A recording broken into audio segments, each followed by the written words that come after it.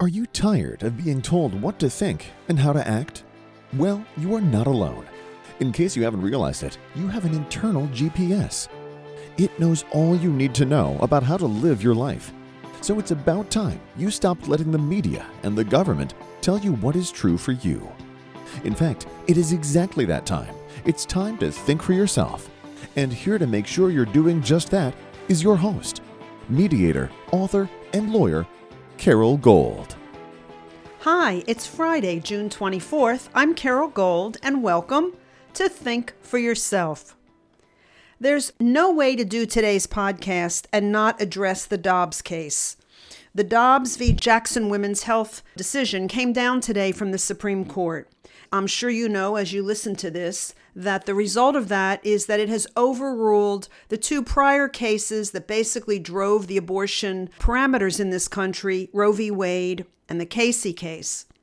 I want to talk about it. I'm sure it's being talked about everywhere, but I want to talk about it without the emotion. At least I'm going to start out talking about it without the emotion. I'll try to keep any of my own personal feelings about this somewhat at bay. I want to talk about it as an attorney and as a lover of history, with particular pride in the founding of this country and the principles that it was intended to stand for. When the framers drafted both the Declaration of Independence and then the Constitution of the United States, they did so having lived under an oppressive, autocratic/dictatorial King George of England. It had been a long history. England, of course, had gone through its feudal period, and the general population was pretty much in servitude to the elite. When the colonists came and began to settle on the east coast of the United States, they wanted to create for themselves a different kind of society. They wanted very much to create a society that was driven by the desire and the goals of the people, not the mandates and the dictatorial positions of an elitist elect few or singular individual. And so in both drafting, as I said, the Declaration of Independence, wherein they told King George exactly what they were having a problem with, exactly how they didn't want to live, precisely the freedoms that they were seeking to have and the oppression that they were seeking to have lifted, they did that deliberately. And they did it because they wanted to give him a chance to give them more leeway, to allow them to live and to develop the kinds of society that they wanted to create here in the New World. Of course, that was not okay with King George, and you know the rest. It led to war with England and the War of Independence, and then it led to the drafting of the Constitution. There's a great deal of complexity around understanding the drafting of the Constitution, far more than I can or want to go through on this podcast, because it has to do with the Federalist Papers and all of what the drafters of the Constitution brought to the table. Specifically, though, what they brought to the table was an incredible knowledge of history, all the way back to the Greeks and the Romans. They were an educated, highly informed, incredibly philosophical group of individuals. In particular, those who convened in Philadelphia to draft the Constitution. The brilliance of the document, and this is why I want to look at what happened both in the New York gun case this week, the decision from the Supreme Court, as well as in the reversal of Roe. The reason I want to look at it from a legal perspective, beside the fact that I'm an attorney, is that there's a great deal of rage out there that isn't founded or grounded in an understanding of the brilliance of the Constitution or how we have survived and created a society, a nation that is a first in human history and that has created and allowed for advances in almost every area of life that have never before existed on the face of the earth. A level of prosperity that is unprecedented. So back to the Constitution. What the Constitution says, and I'm going to do this in a very simplistic way because I want to take away all of the mystique, and I also want to take away all of the misinformation that's out there and the emotional drivers that are causing people to be outraged. The Constitution lists with specificity those powers that are granted to the federal government. And the founders were very deliberate about that in listing those powers. And then the Constitution says that all those enumerated powers that are not specifically granted to the federal government are reserved for the states. They did this for two reasons. One, they wanted to limit the power of a centralized government for the reasons that I just said at the outset. But two, they wanted to respect and allow for individual states to create individual environments so that people could live in states that supported their own beliefs, their own values, and their own actually governing laws. So, for example, if the Quakers, and they did, founded Pennsylvania, and if you didn't want to live like a Quaker, then, you went out, you discovered Montana, or you went to Mississippi, or you created Mississippi. You went to another area of the country, and with your community and those community values, you formed a cohesive group that was based around the principles and the values and the governing laws that you wanted to live by with your group of people. That is really the brilliance of the Constitution. It still had a cohesive effect on all of these states when it came to protecting them, when it came to interstate commerce. It still had a cohesive effect, but that was sort of an umbrella effect. And then under that umbrella, existing based on their own state law, were the individual states. I have to believe that when the founders said life, liberty, and pursuit of happiness, life meant something to them, no different than it would mean to them if they were alive today. And the reason is they understood birth. They understood the importance of progeny. They understood that the society could only be as good as its members, and that the members had to be educated in the values and principles of the culture, of the society. And so life meant just that. It meant once you create life. Now, back then, admittedly, they had no scientific way to say when life began. But now we have more and more of such information. And that information is such that medically, and remember, when COVID was the rage, so to speak, we were told we had to follow the science. Follow the science. Well, the science tells us that babies now at 21 weeks can be delivered and born and then live perfectly healthy lives. We know at, I think it's 8 weeks, they feel pain and can recognize their mother's voice or a sibling's voice. So life begins extremely early. And the Constitution, in those enumerated powers to the federal government, make no reference to the power to regulate abortion. So what happened with Roe is that it went up to the Supreme Court, and in essence, the court overreached and made a ruling that became a nationwide, all 50 states, federally enforced law that abortion was a right.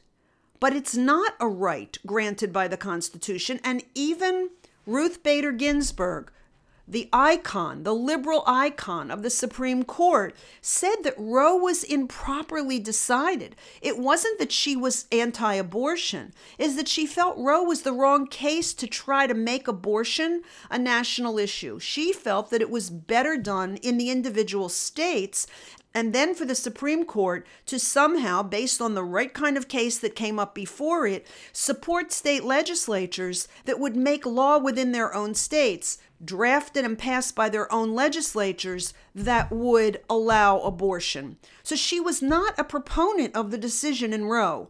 And all the court did today, all it does in the Dobbs case is say, the highest court in the land has no authority to rule on abortion. The federal government has no power granted it in the Constitution that allows it to do that. And when Roe did that, when the opinion in Roe did that, it violated the Constitution. Now, the opposite is true for the gun case out of New York. There is a right granted in the Constitution. It is the Second Amendment to bear arms. And whether it's a musket or it's a Glock, because muskets were weapons of war back then, and actually ARs, I shouldn't have said a Glock, I should have said an AR, and ARs are today called weapons of war, but that in fact is what a musket was in 1776 and 1791. So there is a right granted individuals in the Constitution. And that right cannot be impinged or infringed or limited by, as the state of New York tried to do, by saying that, well, we have to determine if you are sound enough, if you have a good reason to carry that, to bear that arm. No, there's no such qualification. That is a right granted to every individual in the Second Amendment. So the court, again, ruled consistent with the Constitution. In both of these cases, the court is not ruling emotionally. It is not ruling based on public opinion.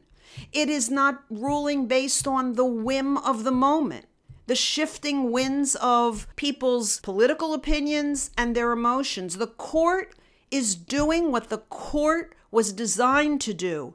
It is looking at the case in front of it.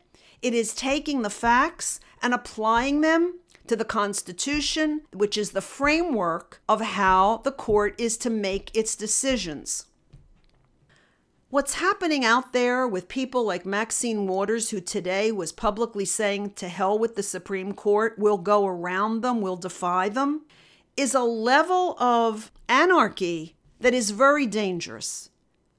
The U.S. Constitution is what has made this country unique. It has provided you with the freedoms you and I have. It is an experiment in human history. So far, so good. The danger comes in saying to hell with that document, or let's use executive orders or federal agencies to end run, to do a Hail Mary around something that the Constitution doesn't permit us. Because once you rob the Constitution of its power and of its brilliance and of its guidance, you make the United States like any other country that ultimately will become either a socialist country or a communist country or a dictatorship, or ultimately cease to exist. You will certainly begin to create a dystopian society, because human nature is such that the founders understood. They had seen the worst of times. They understood what unchecked centralized power could do. And the brilliance of this document, again, is that it limits what that federal centralized power can do. It gives it enough power to protect the nation as a whole and to keep commerce flowing as a whole and to give individuals the right to speak their minds and live their lives so long as they are not infringing on someone else's fundamental right. And beyond that, it gives it no further power. It then lets the states decide how its inhabitants want to live. All of what you're hearing, the rage, it's because people want what they want when they want it. And when they don't get it, humans can be very short-sighted, they can be very reactionary, and they can be very destructive in their demand for what they feel entitled to.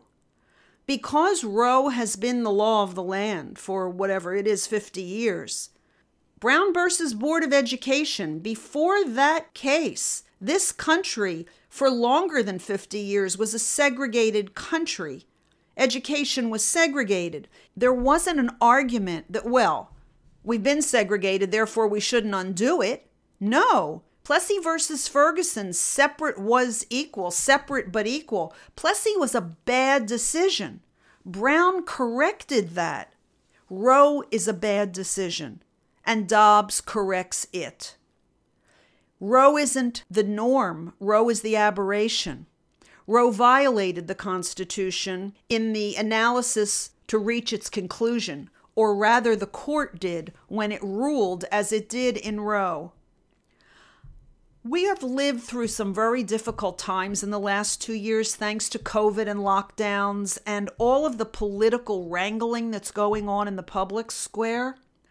But I am encouraged today, not because of any position I may hold on abortion, although before I go off this podcast, I'll share with you something personal about it. I am encouraged today because I believe that as long as we have a functioning Supreme Court that is doing the job it was created and designed to do, which is to uphold the indisputably most brilliant document that has ever been drafted by humans, that the United States still has a chance to survive, to continue to prosper, and to still be the beacon of light that it has been for the free world and for the not free world, for those oppressed in dictatorial and autocratic, socialist and communist countries. So let me leave with a thought about communist countries. In China, life is not valued at all. And so when babies are born, and China has a policy, as it had for a very long time, the one-child policy, and boys were more valued than girls, who gave birth to a girl when they wanted a boy, and you could only have one child, gave those girls up. And they gave them up. It's the form of, let's call it Chinese abortion. Chinese abortion is you give birth to the baby and you leave it by the side of the road. Or you give birth to the baby and you drop it off in an open-air market under a stall. Or you take the baby to something akin to an orphanage and you leave it on the step. And even if you leave it on the step of an orphanage, they have what they're called dying rooms in China, where when they have too many of those children in one facility, they put them in a room, they don't feed them, they don't give them water, and they let them starve to death. This is in essence the way China deals with abortion. It's their perverse version. Not that abortion isn't perverse to begin with, in my opinion, but for very limited circumstances. But I share this with you for the following reason. My daughter is from China. She was adopted by my ex-husband and I when she was 2 years old. And from day one of her life until age 2, China was closed to foreign adoptions. During that time period, my ex-husband and I decided we wanted to adopt. And so we began the adoption process, and it took about 1.5 years, beginning to end, because we started out in Vietnam, but everything kept falling through, so we then shifted to China. My ex-husband flew to China and brought her back almost on her second birthday. Within a month of her second birthday, or actually within a couple weeks of her second birthday, he brought her back. My daughter is today 29 years old.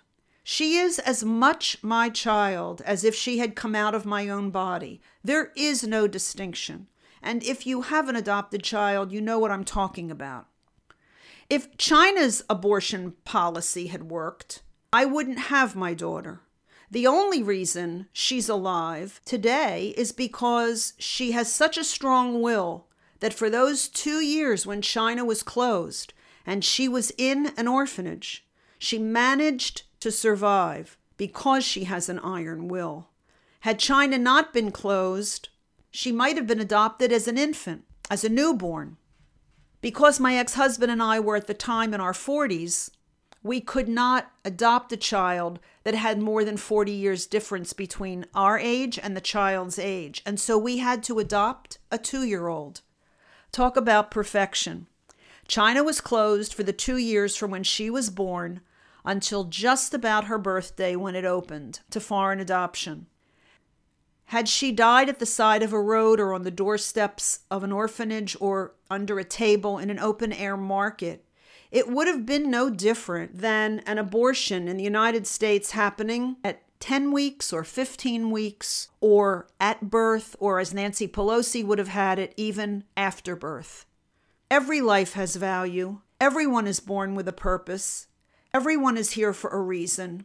No life is more or less valuable than any other. We are all gifted with the potential to do greatness. What we do with that potential is up to us. All that decision today in Dobbs said is that this has to go back to the states, and every community within every state, meaning every state as a whole, will make its own decision. Those people, those women who still want abortion, will be able to get them. Maybe in another state, maybe the Biden administration is going to figure out a way to try to maneuver so that they can still get it in the state they live in, such as on military bases. I know that's under consideration. If they do, I assume that case will also wind up before this Supreme Court, and my guess is it will be deemed to have been a violation as well of the Constitution on different grounds, but a violation nonetheless. Perhaps it will be using taxpayer dollars to commit what is fundamentally illegal in the state. But that's a story and a potential case for another time and in another place. For now, I leave you with this. I have a friend who had an abortion in her late 20s, and I was with her the night she had it. She was gray. Her color was gray. She was incredibly sick. She had gone and come home alone. I didn't know until after it happened. And decades later, never having married and never having had another opportunity to have a child, to this day, she regrets what she did. I have a child from China who survived probably horrendous circumstances that she had to endure for the first 2 years of her life. But all life is sacred, as I said, and all life has value. It's up to us what we do with it. And it's my personal opinion that abortion is a violation of God's law. But I'm a lawyer, and so today, my opinion is not about God's law. It's about the brilliance of the U.S. Constitution and the courage that these justices had to stand with it, to stand by it, and to not be intimidated by an emotional mob and politicians with a particular agenda. I'll be back here again on Monday, and until I am, you've been listening to Think for Yourself. I'm Carol Gold. Thanks for joining me, and I hope you feel as optimistic this weekend as I intend to. Carol thanks you for spending your valuable time with her. It is her mission to empower you to remember how smart and capable you are. Be sure to check out Carol's website, carolgold.com. That's Carol with an E, gold.com. Please leave a review and subscribe here so you'll be alerted to Carol's next podcast. Until then, above all else, remember, it's time to think for yourself.